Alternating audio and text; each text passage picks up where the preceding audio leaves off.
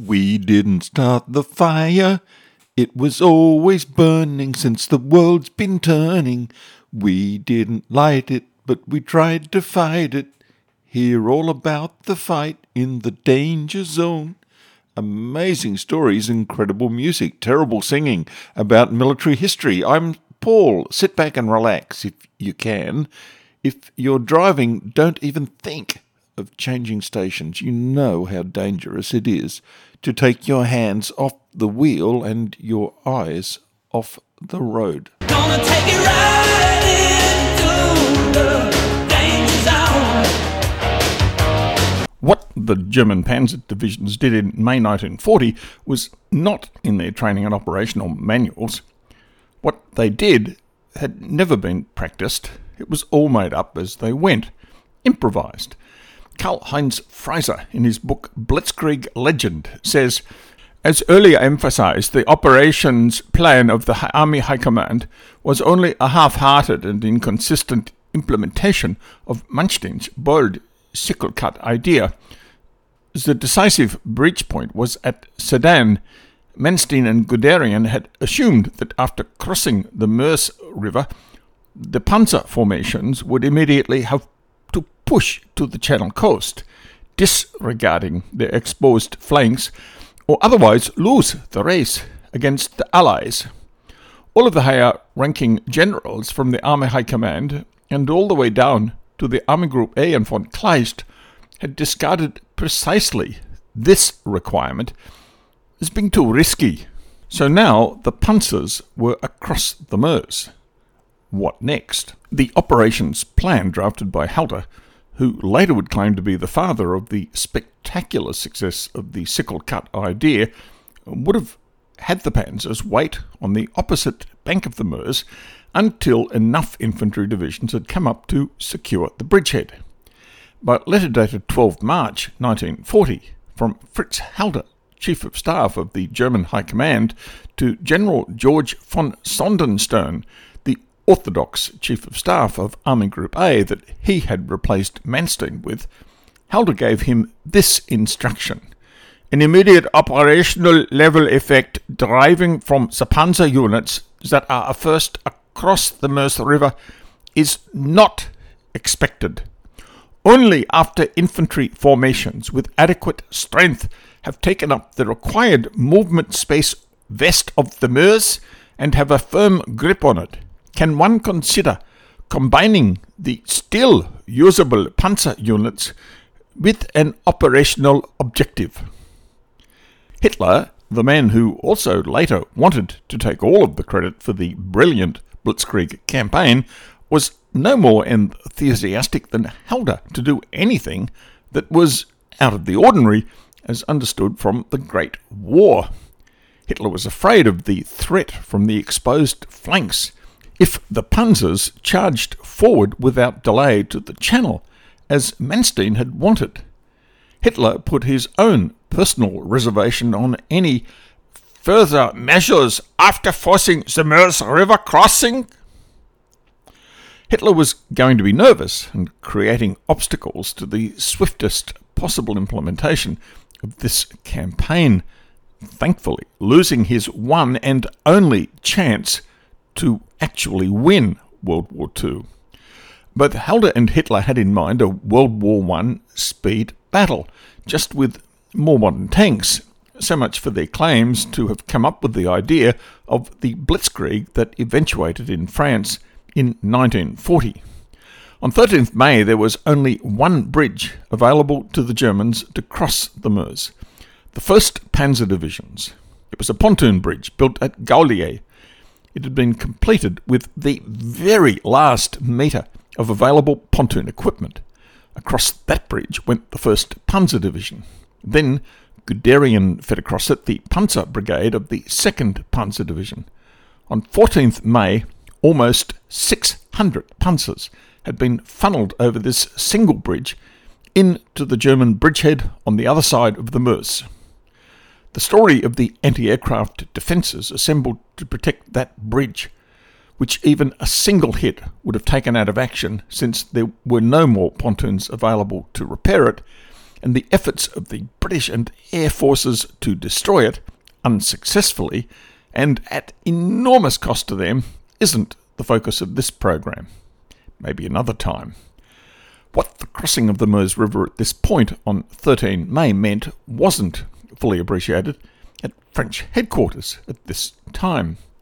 The only information the French commanders had on the crossing of the Meuse was what the French headquarters in Vincennes received on 13 May. It was a message that came in at 21:25 from General Georges, the commander-in-chief of the North East Front. In his message, he said that there had been un pépin assez sérieux, a rather serious pinprick at Sedan. British historian Alastair Horn commented that was the understatement of the century. At noon on 14 May, the French commander Gamelin still referred to the breakthrough at Sedan as merely a local interlude. He didn't grasp the full measure of the disaster until 15 May. I again stress that what was about to happen on 14th May with Guderian's command came as a great surprise, not only to the French and the British, but also to the German High Command and to the größte Feldherr aller Zeiten, the greatest military genius of all time, the Führer, Adolf Hitler. Guderian was in favour of the ununterbrochenen Angriffs, uninterrupted attack. Guderian didn't want to wait for the infantry to come up and secure the bridgehead. He wanted to launch his panzers as soon as possible, to put into effect the plan that Manstein had revealed to him back in Koblenz in October 1939. The delay would have given the French more than enough time to build up a new line of resistance that would have entirely frustrated Manstein's brilliant plan. Against charging ahead was the fact that there was only the one pontoon bridge over the Meuse, and it was impossible to repair if the Allied air forces managed to breach it. But this was meant to be a lightning campaign, and on the 14th May things began to develop favourably for Guderian to do what he wanted to do.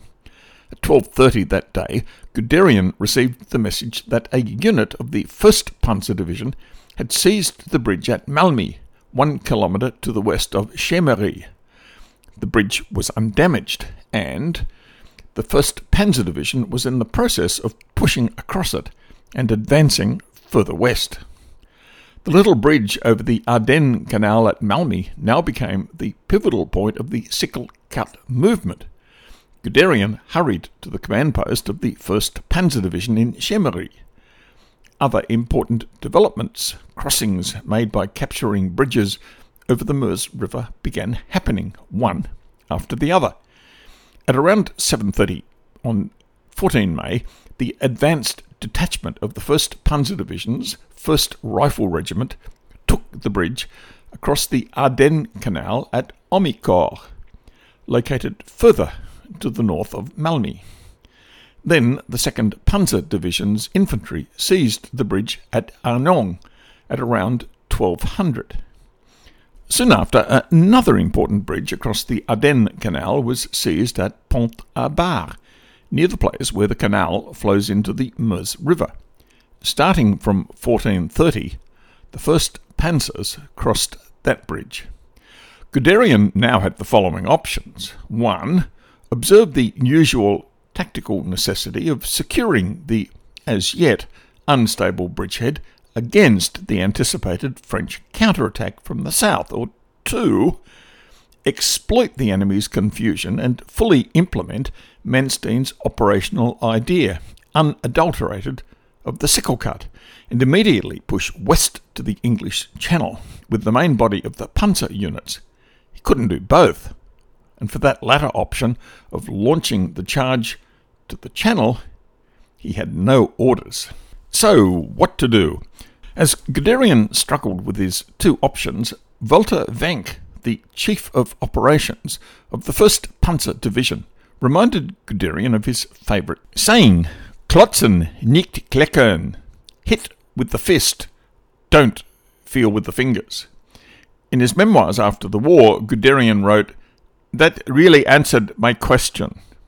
At 1400, on 14th May, Guderian ordered all units of the 1st and 2nd Panzer Divisions to wheel westward from the Meuse and to attack toward Rethel, 40 kilometres away as the crow flies. On the 14th and 15th of May, the security of the bridgehead, critical to the movement of the following German forces crossing the Meuse, was entrusted to the 10th Panzer Division and the Infantry Regiment Großdeutschland. The pivotal point for what was about to happen occurred at 1400 on 14 May at Chemery, when Guderian, without any authorization whatsoever, ordered his panzers to charge westward to the Channel. In giving that order, he violated the clear orders given to him by his military superiors. He also violated Hitler's instructions. He went against all of the rules of the art of war. This was to be the first time that Guderian would ignore his orders and do exactly what he wanted. It wouldn't be the last. His decision began the avalanche. He swept along with him in his wake the other Panzer Divisions. Together they formed an operational wedge, like the kind that Alexander the Great had used with his companion cavalry to win his incredible victory at Gaugamela. The plan, conceived by Manstein and refined in his discussions with Guderian, was then implemented, with the panzers streaking for the Channel coast. They had no flank or rear protection from the infantry divisions. The thrust took the shape of a narrow sickle, the description that Winston Churchill later coined for it. It was highly significant that Guderian's initiative had wrested the controls from the hands of the General Officer Corps on the operational echelon. The operation increasingly took on a dynamic of its own and developed the way Manstein had clearly seen it in his mind. In the end, the Panzer Divisions simply took off and ran away from their following infantry armies, so that the umbilical cord to the infantry, marching behind in the clouds of dust left by the panzers, was ripped off. This was how the first independent operational employment of the panzer forces happened. That would be copied throughout World War II in Europe and North Africa by all countries. And then after the war again in some of the largest formal battles after World War II, such as the wars that the Israelis fought and the Americans and their allies waged against Saddam Hussein, all with the children of this first blitzkrieg. Today, military historians agree that France's defeat was sealed after the breakthrough at Sedan. It was quickly obvious that on 14 May the Allied troops had been outmanoeuvred because of their deployment deep into Belgium and Holland, which had cost them the campaign. French historian Pierre Le Goyet, in his book Le Mystery of Gamelin, The Mystery of Gamelin, wrote, "In the 1939-1940 campaign, 14 May was the real turning point. It was indeed on that day that the battle for France was decided."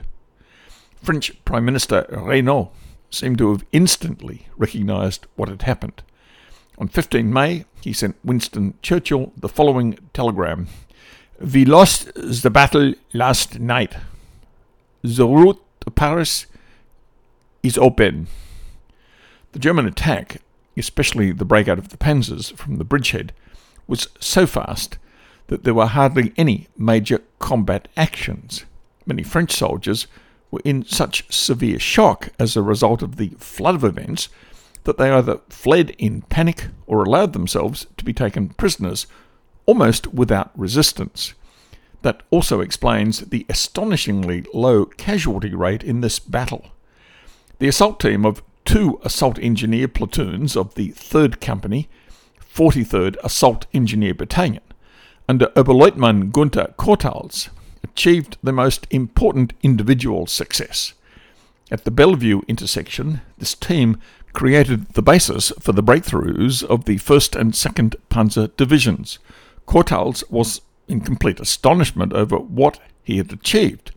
In his after-action report, he recorded that he had taken 11 concrete bunkers and mopped up numerous field works during his assault team's mission, without a single dead or wounded. The French appeared to be paralysed. British Major Philip Gribble, a liaison officer to the French army, wrote in his diary about the breakthrough at Sedan. Recently I walked through the fortifications along this front and estimated that well-organised and resolute resistance would cost the Germans 500,000 casualties if they actually managed to achieve their breakthrough. But what happened? The Germans marched through 8-kilometre deep fortifications with a loss of perhaps 500 men. During the Sedan breakthrough battle on 13 and 14 May, Panzer Corps Guderian suffered about 120 dead and 400 wounded. This low casualty rate is bound to cause astonishment when compared to the casualty figures of the big breakthrough battles of World War I, and they all failed. In May 1940, the Germans at Sedan, within 5 days after the start of the campaign, achieved what they had attempted to achieve in vain for 4 years during World War I, the decisive operational level breakthrough. Oberst A.G. Kurt Zeitzler, who was, as Guderian said, no panzer expert, addressed the logistic needs of Guderian's planned lightning-fast Sickle Cut operation, and he came up with the perfect solution. The logistic after-action report of Panzer Group Kleist contains the following passage. Between 10 May and the capture of Calais, there was not a single supply crisis that could not be resolved with the resources of the group von Kleist, without in any way interfering with command functions. How was this achieved? 3 truck transport battalions were added to Panzer Group Kleist. They had a capacity of 4,800 tons. All 41,140 vehicles of Panzer Group Kleist were loaded to the limit of their cargo capacity with ammunition, rations, and above all, most importantly, fuel. Tank depots were spaced along the planned march movement routes of Panzer Group Kleist from the assembly areas all the way to the Belgian border. Abundantly stocked supply depots were set up near the border so that the panzer units could draw on them during the operation's first phase. The required ration, fuel and ammunition convoys were ready for the advance supply base, planned in Luxembourg before the start of the offensive. Ammunition needs were more easily addressed for this new kind of warfare than had been the case in World War I, which had needed prodigious quantities. The movement factor, and not the firepower factor, was what mattered in this revolutionary new kind of warfare. The actual ammunition consumption during the campaign fell far short of what had been calculated as necessary because of the very fact that movement was what mattered. The only shortage of ammunition occurred during the bitter fighting for Stonn, south of Sedan, where the 10th Panzer Division and the Infanterieregiment Großdeutschland, Infantry Regiment Großdeutschland, had to beat off what probably was the most dangerous French counterattack. The shortage that happened there was of anti-tank ammunition. Junker 52 transport aircraft dropped ammunition containers by parachute to resupply their hard-pressed comrades. Fuel was, of course, in many ways the most important requirement for Panzer Group Kleist to be able to execute the deep penetration of the Sickle Cut from the Ardennes to the English Channel. The swift panzer penetrations were only possible because the fuel supply arrangements that Zeitzler put into place were inspired. Nothing like it had ever been done before. Another first for this campaign, to which I have to say that the novel was the norm, and it worked smoothly. Retired officer Graf von Kielmansegg was the supply officer in charge of logistics for the 1st Panzer Division during the campaign. After the war, he described the fuel supply movements during the advance to the Meuse River as one of the toughest tasks that he had had to accomplish during the war. The main problem was a conflict between tactical and logistical requirements. Zeitzler demanded that when all vehicles crossed the Belgian border, they had to be fully loaded with fuel. But at the same time, Major IG Walther Wenck, the operations officer of the 1st Panzer Division, demanded that this had to be done in such a way that the refuelling would not slow the march movement schedule. There was to be no stopping. Resupply had to take place on the move. Kielmansegg overcame that problem by using an improvised system of petrol can delivery to resolve that conflict, using the marvellous and now worldwide standard fuel containers, the jerry can. The quantities of fuel needed for all the marching columns were calculated precisely and were then stockpiled in jerry cans at the planned tactical rest halts along the 100-kilometre march to reach the border. Once the border had been crossed, the numerous transport trucks accompanying Panzer Group Kleist carrying jerry cans were inserted into the spearhead of the march columns. At suitable points, jerry cans were handed to the crews, standing on the decks of their tanks as the supply vehicles drove past slowly. When the panzers and other vehicles next stopped, the crews could refuel their vehicles, and then empty jerry cans were discarded at designated points along the road. From there they were picked up and refilled for the next fuel dump. At times, during the rapid advance from the Meuse River to the Channel coast, it did become necessary to airlift fuel forward. The biggest airlift was to the Belleval airfield near Charleville, after the widening of the bridgeheads beyond the Meuse. On just one day, 400 tons of fuel were air-delivered there. Eat your heart out, Stalingrad. Repair of broken-down vehicles was the only serious problem connected with logistics. The 41,140 vehicles of Panzer Group Kleist had to cover a distance of at least 600 kilometres all the way to the Channel coast. The actual mileage clocked was much higher because the panzers were constantly being shifted back and forth. Some panzer formations had up to 50% of their vehicles break down. What was to be constantly one of the strong suits of the Germans during World War II, the astonishingly short time the vehicles spent undergoing repairs, offset the astonishingly large number of temporarily broken down vehicles. The quick recovery of strength depleted by breakdowns was a feature of the German army wherever it was. Again, the Luftwaffe helped, flying important spare parts in.